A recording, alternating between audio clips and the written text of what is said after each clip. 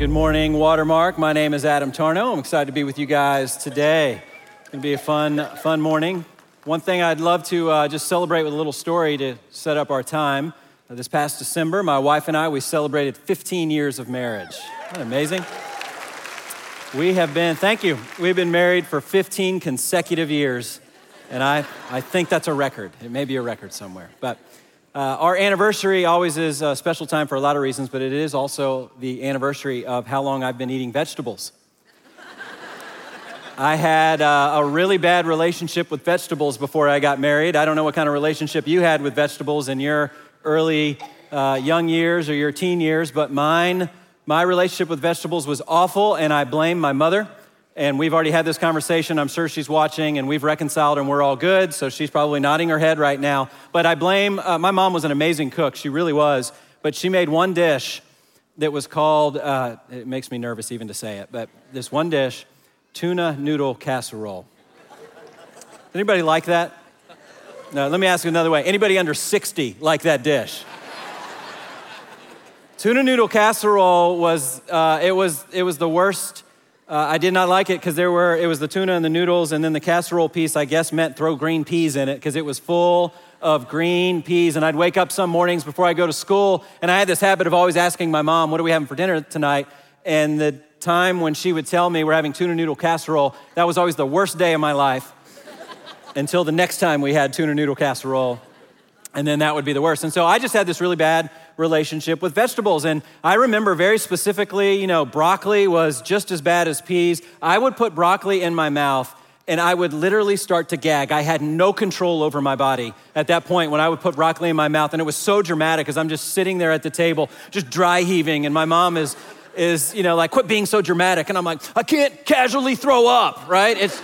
It's a dramatic thing when you throw up. And it was just, I just had bad relationships. So I spent my whole life, I grew up basically eating carbohydrates, protein, fat, and applesauce. That was all I ate growing up. So my wife, when we were dating, she knew that I had these kind of bad eating habits and knew that I had a bad relationship with vegetables. And as we got closer to the wedding day, she didn't say she was going to change me. She just said she wanted to help me. And so I remember after we got married, this one meal in particular, it was early on, like we might have just gotten back from the honeymoon, second or third meal we had when we got back from the honeymoon. But I remember she said, I'm going to start you with roasted asparagus. And what I know now, I did not know then, that roasted asparagus, that's the marijuana of vegetables, okay? That's the gateway drug that leads you to all kinds of other. Nobody starts with cauliflower rice just right out of the gate. Nobody starts there.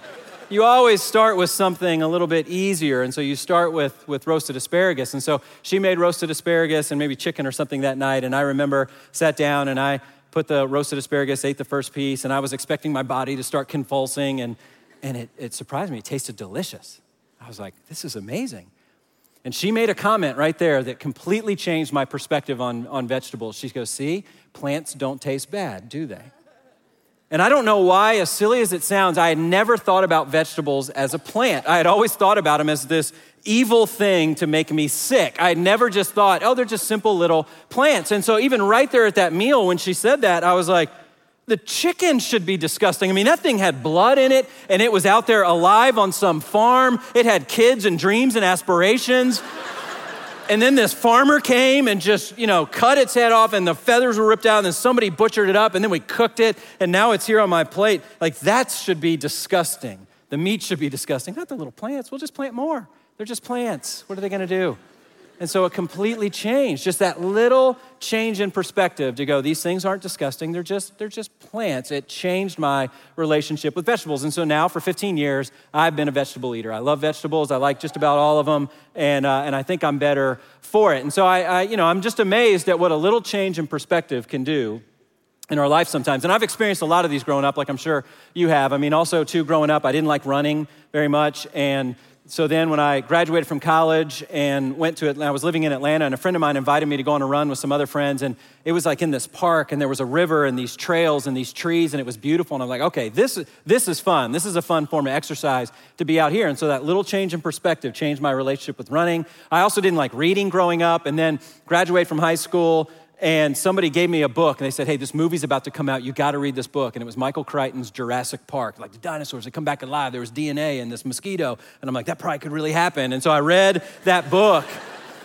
and I thought that book was amazing. I'm like, this is what books are like. I'm in, okay? Just change my perspective a little bit. And so it's happened with a lot of silly things, but it's also happened with a lot of serious things in my life too. When I went to college with the view that Jesus was a good man. And he was a great teacher, and that was it. And then I start to meet other friends. I said, no, Adam, he's not just a good teacher. He's the Savior of the world. He's God.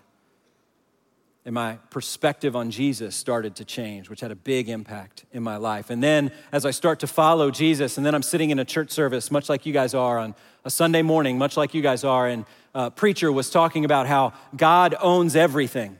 Everything we see in the world is the Lord's, and that he is the owner of all of it, and we are the stewards of everything. And so I started to shift my perspective to go, okay, I'm not the owner of anything. I'm just a steward of everything. And that little subtle shift in perspective changed my relationship with money and possessions. If you've been around Watermark for a while, I've been around here for 17 years, and I have consistently and faithfully heard Todd try to change our perspective and remind us of what is true out of God's word regarding who God is, that he is not some cosmic killjoy trying to rip you off, but he is up there as a loving heavenly Father, and he is trying to set you free. And all these little subtle perspective shifts can have a really big impact in our life. And so I start with all of that because this week and next week, we're gonna have a conversation about another area of our life where we all probably need a little bit of a perspective shift. And this is in the area of forgiveness, forgiving people who have hurt us. And the reason why I think these messages are gonna be so important is because here's what I know is probably true of every single person in here, is that we've all been hurt by somebody. Every single one of us has been the victim of somebody else's decision. Somebody else made a decision to say something to us, and that thing that they said has stayed with us and it hurt us. They have done things to us. They have abused us. They have manipulated us. They've stolen from us. They have hurt us. They have done things. They've lied to us. They have broken trust. Every single one of us has an experience of being hurt by somebody in our life, but not every single one of us in here has forgiven. We have not released the person from the hurt that they have caused in our life. And so we are harboring this anger and this bitterness and this resentment towards these people, and we're just carrying it around. And the reason we're carrying it around is because we probably have the wrong perspective on what forgiveness is. Some of you that are carrying around this hurt may have the same perspective on forgiveness that I've had in my life, where I always viewed forgiveness as letting the wrong person go free. That it was an unfair reward that I would give to somebody who hurt me. And so that may be the perspective you have, and that's why you're not gonna let go of that hurt. Because you don't wanna reward that person. They don't deserve it. And so we hold on to it and we harbor it, and what ends up happening is we become miserable. We find ourselves in a prison to this hurt. We're thinking about it all the time, and we are withholding forgiveness. And by our withholding forgiveness, what's really happening is we're drinking poison and we're expecting them to die. It just doesn't work that way. And so what we're gonna do over the next 2 weeks is what we try to do every week when we come in here, is we're gonna open up God's word, and we're gonna let God's word do what God's word is so good at doing, and that is changing our perspectives, opening our eyes to the reality of God and his kingdom in his way that he wants for his followers here on earth. And so over the next couple of weeks, we're gonna spend a little bit of time in Matthew chapter 18. We're gonna be in it most of the time today. So if you got your Bibles, let's open up to Matthew chapter 18. We're gonna be in verses 21 through 35. Just to set up a little context to where we're going with all of this, Jesus will have just gotten done in Matthew chapter 18 talking about conflict, which is definitely related to forgiveness. And in Matthew chapter 18, he lays out this wonderful, simple, easy to follow plan on how to resolve conflict. That if somebody hurts you, you first go to that person individually. And if that doesn't work and you don't reconcile, you widen the circle a little bit and you maybe ask somebody else to come with you. And if that still doesn't help reconcile, then you keep widening the circle. And so he's just gotten done teaching about how to resolve conflicts with those who have hurt you. And Peter and his disciples were listening to what he had to say, and they had a question.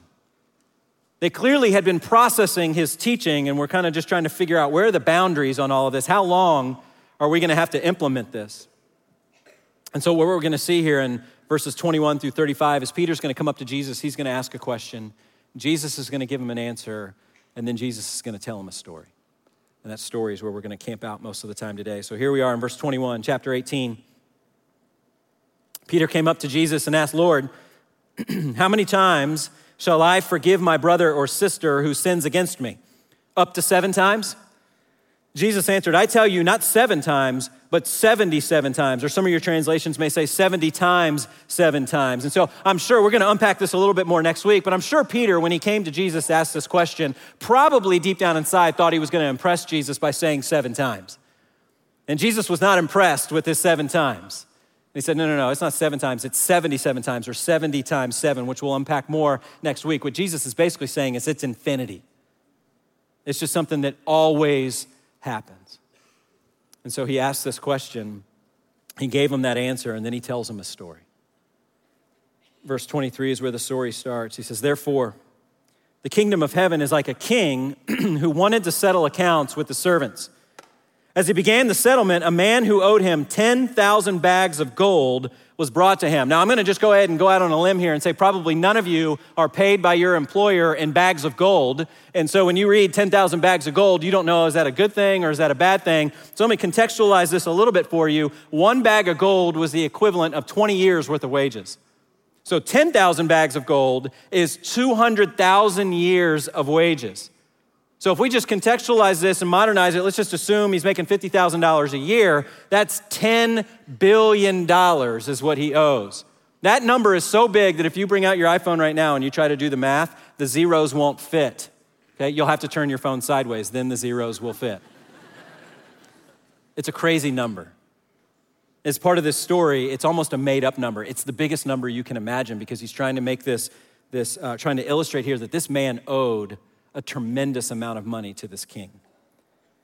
So verse 24, as he began the settlement, the man who owed him 10,000 bags of gold was brought to him. 25, since he was not able to pay, which is obvious because it's $10 billion, the master ordered that he and his wife and his children and all that they had be sold to repay the debt. Now, we may be sitting there just going, whoa, that sounds a little bit harsh, but back in the first century, there was no bankruptcy protection.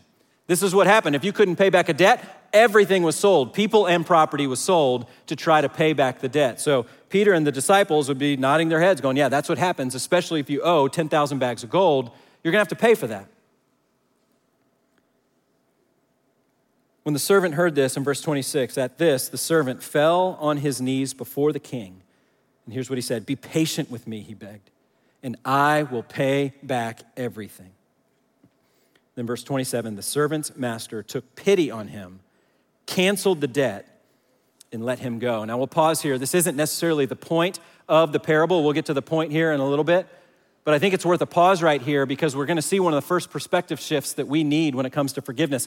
What we need to understand here is that this is a wonderful definition of what forgiveness actually is. We have a great picture here of forgiveness. And the picture that we see here is that forgiveness is really an accounting term. There was a debt between the master and a debt between the king and the servant. That debt could not be repaid. And so what did the king decide to do? He decided to forgive the debt, to cancel the debt, and to basically tell that servant, you don't have to pay me back anymore, which is such a great illustration of what forgiveness actually is. And if you and I are going to be forgiving people, we need to have the right definition of what forgiveness is. And so the first perspective shift that we need is this, is that we need to recognize that forgiveness is to release a debt owed to us. That's why. That's what it is.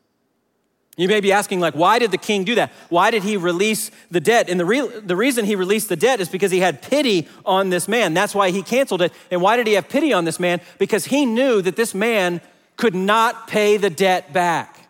It was impossible to pay the debt back. So in some ways, the king was in a very difficult situation. He was the one that had a decision to make, because this man had racked up enough debt that he couldn't pay it back. So now the king had a decision. If he can't pay it back, I got a couple options here. I can try to sell him and his family and all of his possessions and pay some of it back, but it's not going to pay all of it back. And so he was making a decision on, am I going to continue to carry around this invoice, carry around this bill that's saying that this guy owes me something? And every time I see him or every time I think about him, I'm going to be reminded that there's this invoice that is outstanding and he did not pay it all. And that was the king was sitting there going, I can do that and continue to carry around this invoice, or Or since he can't pay it back anyway, I'm just gonna release him. I'm gonna release him and just say, you don't even need to pay me back anymore. I'm just gonna cancel the debt because you know what? I just wanna move on. I don't even wanna think about it anymore. And the fact of the matter is, it'll never be paid back anyway. So in some ways, what the king did is he made a very self-serving decision. He said, I don't wanna walk around with this IOU and this invoice any longer than I have to. He can't pay it back, that's reality. I'm gonna take pity on that situation. And I'm gonna release him of the debt owed. You may be sitting there just going, well, all right, Adam, I don't necessarily have a lot of situations where people owe me 10,000 bags of gold. I don't really see how this is kind of related to my circumstance. Let me show you. This is exactly the circumstance that you and I face every time somebody hurts us. Let me use a made-up illustration here of my wife and I. Let's just say that this is my wife and I. We're doing well. We're pursuing oneness. We're not in conflict or anything. Everything's going well. And part of the reason everything is going well is because last night we had some ice cream. We had not just any ice cream. Last night we had Bluebell's Cookie Two-Step ice cream. Thank you very much. I don't even know why other ice creams exist, honestly. Cookie Two-Step is out there. But anyway, let's say last night we had some ice cream. Everything's going great. And she put the ice cream away after we served it to one another. And she just said, hey, Adam, there's like one serving left of ice cream, and I'm going to give it to you. You can finish it off tomorrow. And I rise up and I call her blessed, and I say thank you for doing that. So now I come here this morning, and let's say we're done, and I drive home, and I'm gonna eat some lunch, and I'm gonna go, all right, I'm gonna finish off that ice cream that my wife promised me. And then I open up that freezer, and I look, and the ice cream is not there. And I look around, and I go, who did this? And my boys just point right to Jackie, and they go, she did it. She ate all of it for breakfast. Things are not okay anymore, all right? This is us. We're separated. We're separated. There's a debt between us now. She told me she was going to do something, and she didn't do it. Now, my wife is smart, and she recognizes that there's this debt between us, and there's this gap between us, and so she's gonna scramble a little bit. She's gonna try to bridge this gap, and so she'll apologize to me and just say, I'm sorry, I was just really hungry, I didn't wanna have cereal, and so I just wanted to eat the ice cream, or she'll promise to never, ever, ever do it again, or she's gonna say, you know what, I'm gonna go buy some more ice cream. I'll buy a whole slew of ice cream and it's all yours. She's gonna do all of those things to try to bridge that gap, but every single thing that she tries to do does not bridge the gap. The debt is still outstanding. And the reason the debt is still outstanding is because it really has nothing to do with ice cream. The reason the debt is still outstanding is because she broke her word. She broke trust. She promised that she was gonna do something, and then she didn't do it. And so I, like the king, I have a decision to make right now. I can sit there and go, well, that's fine. Like, I guess for the rest of our life, there's gonna be this debt there outstanding between us because she ate all of the ice cream, and I know she can't pay it back. I know there's nothing she can do. She cannot apologize enough, she can't promise enough, and she cannot buy enough ice cream to bridge that gap. And so because I wanna be reconciled with her, and I'm gonna take pity on this situation, I will cancel the debt. Now, she can't pay me back anyway. And that's gonna clear the path towards reconciliation so that her and I can go back to experiencing the oneness that God intended for us. Again, you may be sitting there going, Adam, the hurt I carry in here has nothing to do with ice cream. And I get it. The hurt that we carry in here and the hurt that we carry around with us, the invoices that we're carrying around with us to do with something that's a lot more serious. It's things like the coworker or the business partner who looked you in the eyes and said, I'm gonna behave this way, or this is what I'm gonna do in this specific transaction, or here's what I'm gonna say. And then right after that meeting, they turn around and they completely go the opposite direction of what they told you they were gonna do. And now that was to their financial benefit, and you're stuck with a damaged reputation. That's the hurt that we carry around, is that violation of trust. The hurt that we carry around is our dad, who didn't take his responsibility very serious, who didn't view it as a privilege to be a representative of a loving Heavenly Father in your life, and he completely abdicated all responsibility. And he left you, or he abused you, or he was present and he just let it be clear that he really didn't want to have a relationship with you, and he missed all the milestones and he missed all the birthdays. That's the hurt that we carry around. Or the friendship that you had for decades And over the last years, there's just been some fracture that is in there, and you're not trusting one another. And now you're hearing that there's rumors and things that are being said behind your back, or they're manipulating you, or they're using you, and there's just this hurt and these hurtful things that have been said. That's the hurt that we're carrying around. Or the spouse.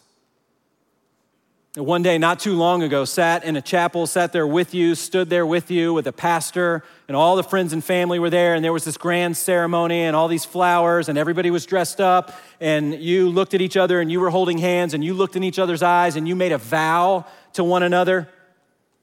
And part of the vow that you made is you said, I'm never gonna abandon you, I'm never gonna leave you, I'm never gonna forsake you, I'm always gonna be faithful to you. And then your spouse, years later, just betrayed you and completely went back on everything that they promised on that one Saturday afternoon. That's the hurt that we carry around. I think the reason we carry that around and the reason that that hurt gnaws at us so much and why it bothers us so much and why it imprisons us is because deep down inside, we know we're exactly like the king in this situation. Deep down inside, we know there's nothing anybody can do to pay us back. If your dad suddenly walks back into your life and tries to apologize or make a bunch of promises or bring out a checkbook to try to buy you things, that would be offensive. That's not gonna pay back for the years of abandonment or the years of abuse. That's offensive to think that they could do something to bridge that gap. We know there's nothing your dad can do to pay you back.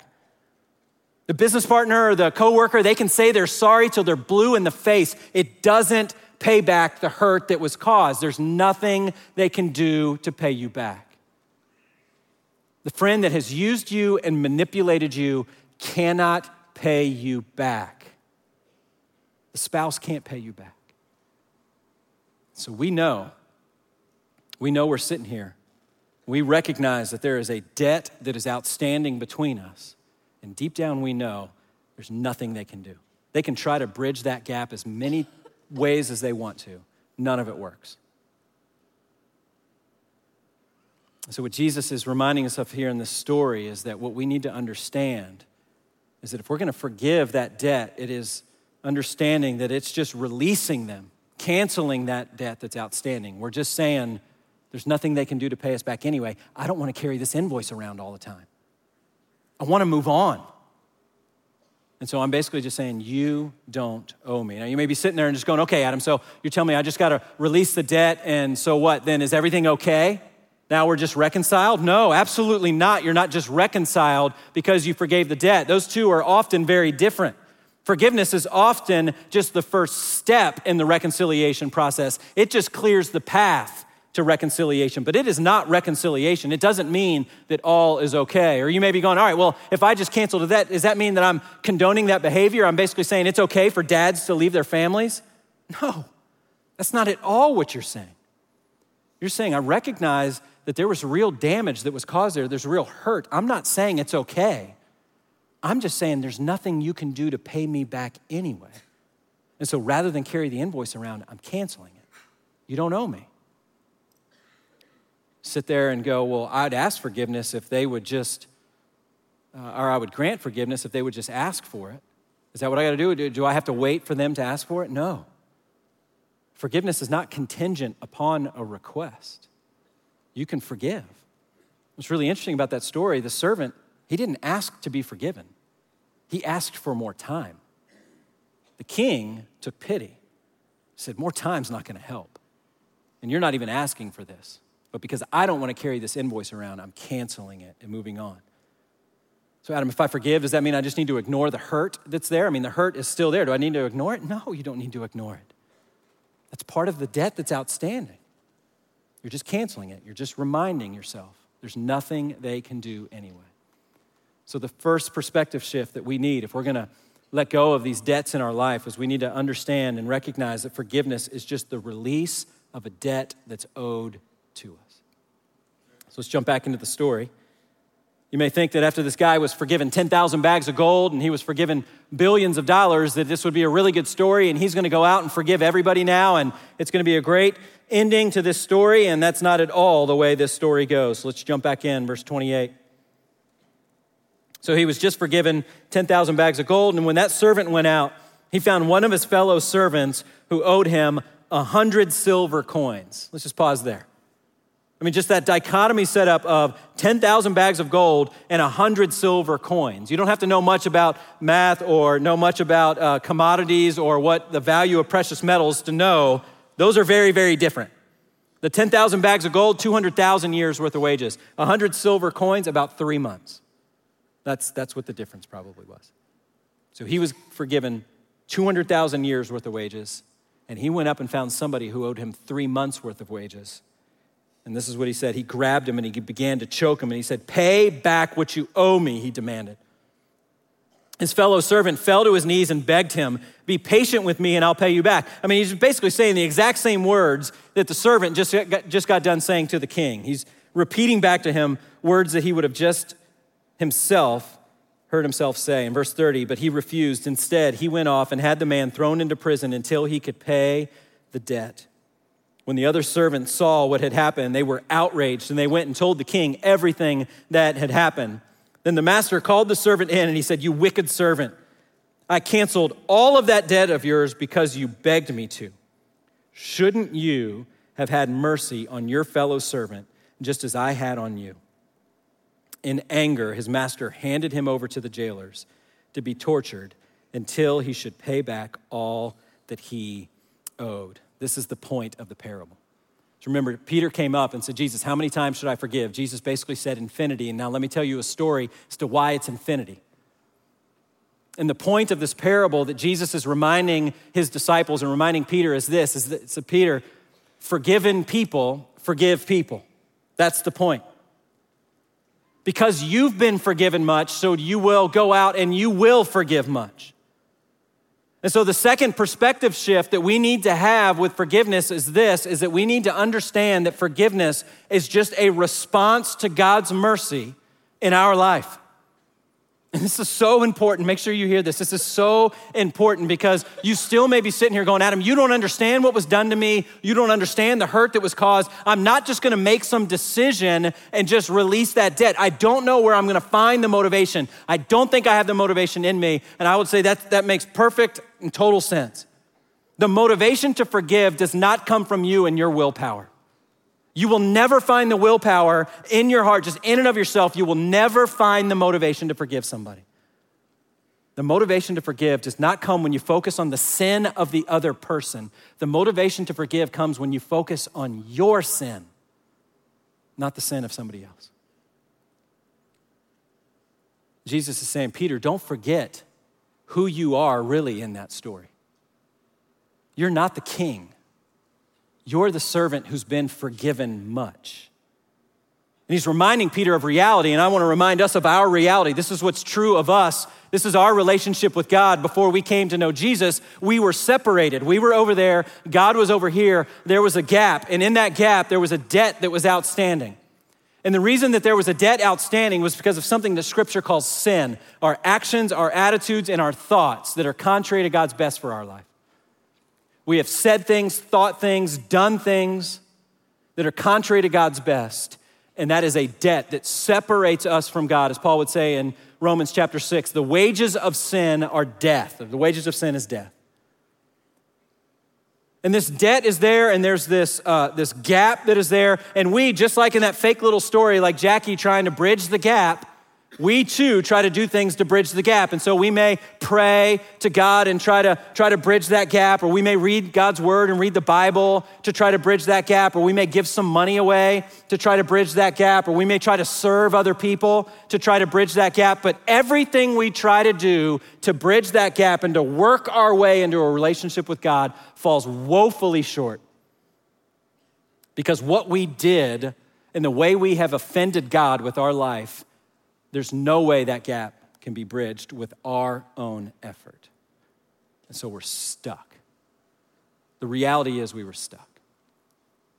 But God loves us so much that he didn't want to leave us stuck. And so God so loved the world that he gave his only son, that whoever believes in him shall not perish but have eternal life. And so Paul, back again to Romans 6, said that the wages of sin is death, but the free gift of God is eternal life in Christ Jesus. And so this debt that was there, God did something with it. He forgave it. Or he didn't just forgive it, he paid for it. He said, I'm gonna pay it back. And it's worth way more than $10 billion, the things that we've done. And God paid for it through the cross of Jesus Christ. And so now when we place our faith in Jesus, we get to walk across that bridge and now can be in a reconciled relationship with God, not because of anything we've done, but because of everything that Jesus has done. This is the gospel. This is the good news of what God has done to accomplish our salvation through Jesus. This is the motivation to forgive. And so what this means is that if we continue to stand over here in the shadow of our own hurt, thinking of the sin that somebody else did and what they did to us, if we stand in the shadow of our hurt, we're always gonna look at forgiveness as an unfair reward that we give to somebody. From that perspective, it's always gonna look unfair. But when we stand over here in the shadow of the cross of Jesus Christ, it doesn't look like an unfair reward. What forgiveness is you realize it's a gift that one undeserving sinner gives to another undeserving sinner. Because forgiven people forgive people. That's what they do. So a couple of weeks ago, I got a text message from a friend, a dear friend of mine I've been in a relationship with, known this guy for 9 or so years, and he sent me a long text message and said, this is gonna be a long text message, but I'm gonna send you a lot of details because I want you to hold me accountable. He went on to tell me that he had recently, that week, been in a room with some other people that I know, and he had said some things about me behind my back. He had said some things about me behind my back that made him look good and made me look not so good. He said, I'm telling you all of this because I want to meet up with you and I want to try to clean up the mess that I've created. And so I want to know if you'll be willing to meet me. And I said, sure, and we set up a time to meet. And I'd like to tell you, I wish I could stand up here and tell you that after I got that text message, between the time I read it and the time that we met for lunch just the next day, I wish I could tell you that I immediately remembered the cross of Jesus Christ in my life. I immediately went to Matthew chapter 18 and remembered that I've been forgiven much, but that is not where I went, where my heart went immediately after reading that text message. Where my heart went is where a lot of our hearts go, is I was hurt. I was frustrated. I wanted to say, how could you? I don't know if I'm gonna release you of this. I wanna see how you're gonna try to pay this back. I want you to suffer a little bit because you've made me suffer a little bit. I want to get some revenge on this. And by the grace of God, as those thoughts were in there just real quick and they went out, as I started to focus, not on his sin, but on mine, I had to admit to myself, you know what? I've offended somebody in my life that is way more important than me. I've offended God.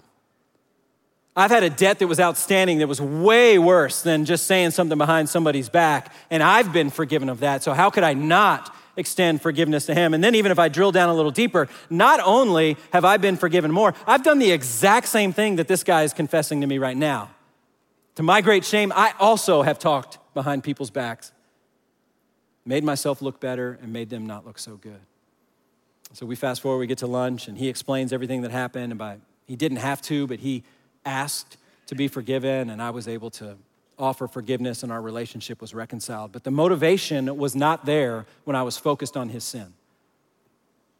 The motivation only came when I took my eyes off of his sin and started to focus on my own. That's where the motivation came. Because forgiveness is just a response to God's mercy. That's all that it is. It's not the last verse. There's one more verse in this section that we need to cover. And this is the most difficult, honestly, I think, of all the verses in this section. So Peter asked the question, how many times should I forgive? Jesus gave the answer. He told a story to illustrate the point. And then he has one final comment for Peter and his disciples. And here's what he says in verse 35. So Jesus now, stepping outside of the parable, says this is how my heavenly Father will treat each of you unless you forgive your brother or sister from your heart.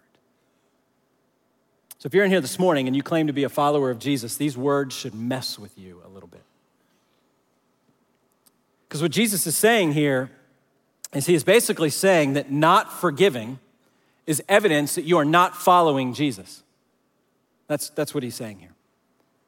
Saying if you don't forgive, either this has happened to you and you have forgotten that this has happened to you, and so you're being disobedient right now because you're focused more on the sin of the other person and not your own sin, and so you're not responding to God's mercy. So that may be what's going on here, but it's evidence that you're not following, or it's an indication that you think you know me, but you really don't. You think you have a relationship with Jesus, but you don't. In which case, the end of that parable should mess with you. If I don't have a relationship with Jesus, then the end of that parable, that's going to be the end of my life, that I'm going to face a judgment, and I'm going to wish that I had placed my faith in Jesus Christ and had been forgiven of that debt. Forgiven people forgive people. Forgiveness is just releasing the debt that is owed to you. Those are the perspective shifts that we need. And so to close all this up and kind of wrap it up, I just want to share one final story with you guys. One of our own, a story of a friend of me and Jackie, and probably a friend of a lot of you in this room too, is a sweet friend named Rachel Duncan. And Rachel was the victim of somebody else's decision a few years ago. And she had to walk through all the principles that we've been talking about today. And she had to look and work on an invoice that was outstanding, a debt that was outstanding between her and somebody else. And I think this story is really going to encourage you. So watch this.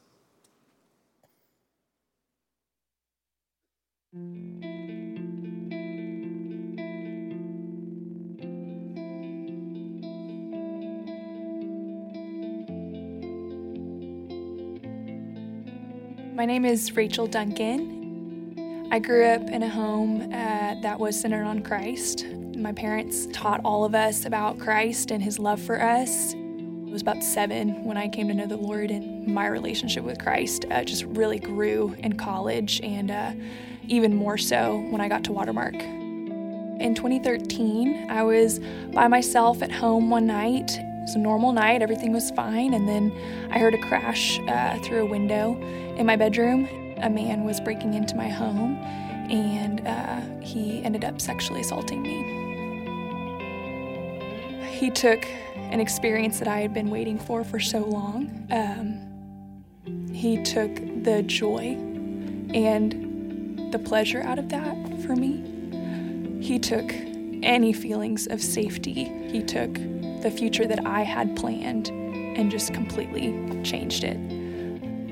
I thought, how could I ever forgive someone who did that, who took so much from me, who didn't even know me, and chose to cause me this much pain and hurt? I really struggled with forgiveness. I knew because of the faith that I had in the Lord that was something that he wanted me to do, that God wanted me to forgive him, that it would be for my benefit. Could not have pictured that, and at that point thought that was ridiculous, if I'm honest. I would say that it took me a little bit of time to process what had happened to me, to start the healing, and I started getting to a place where I said, okay, I want to forgive because I know that the Lord has forgiven me of so much more. And that's what I believed. And I said those words, I forgive you. And it felt like a burden just lifted off my shoulders. It felt like freedom. In light of what Christ has done for me, I am not a fool for forgiving my perpetrator. It's amazing. Amazing story, yeah.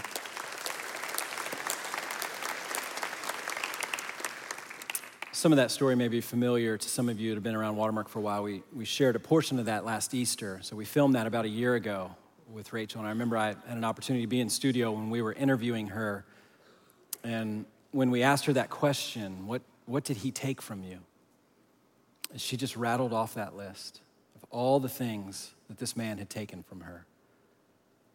I remember when she went through that list, I just had this thought of like, she has done her homework. She has thought through this. She talked about this process that she engaged in to really think through and try to piece together what was it that this man had taken. And she had her invoice. What we know about invoices is that they're line item, they're specific. And she had gone through and she had looked at that invoice and said, he took this, he took this, he took this, he took this. And she too went through that process of recognizing nobody can pay this back. He's not going to pay this back.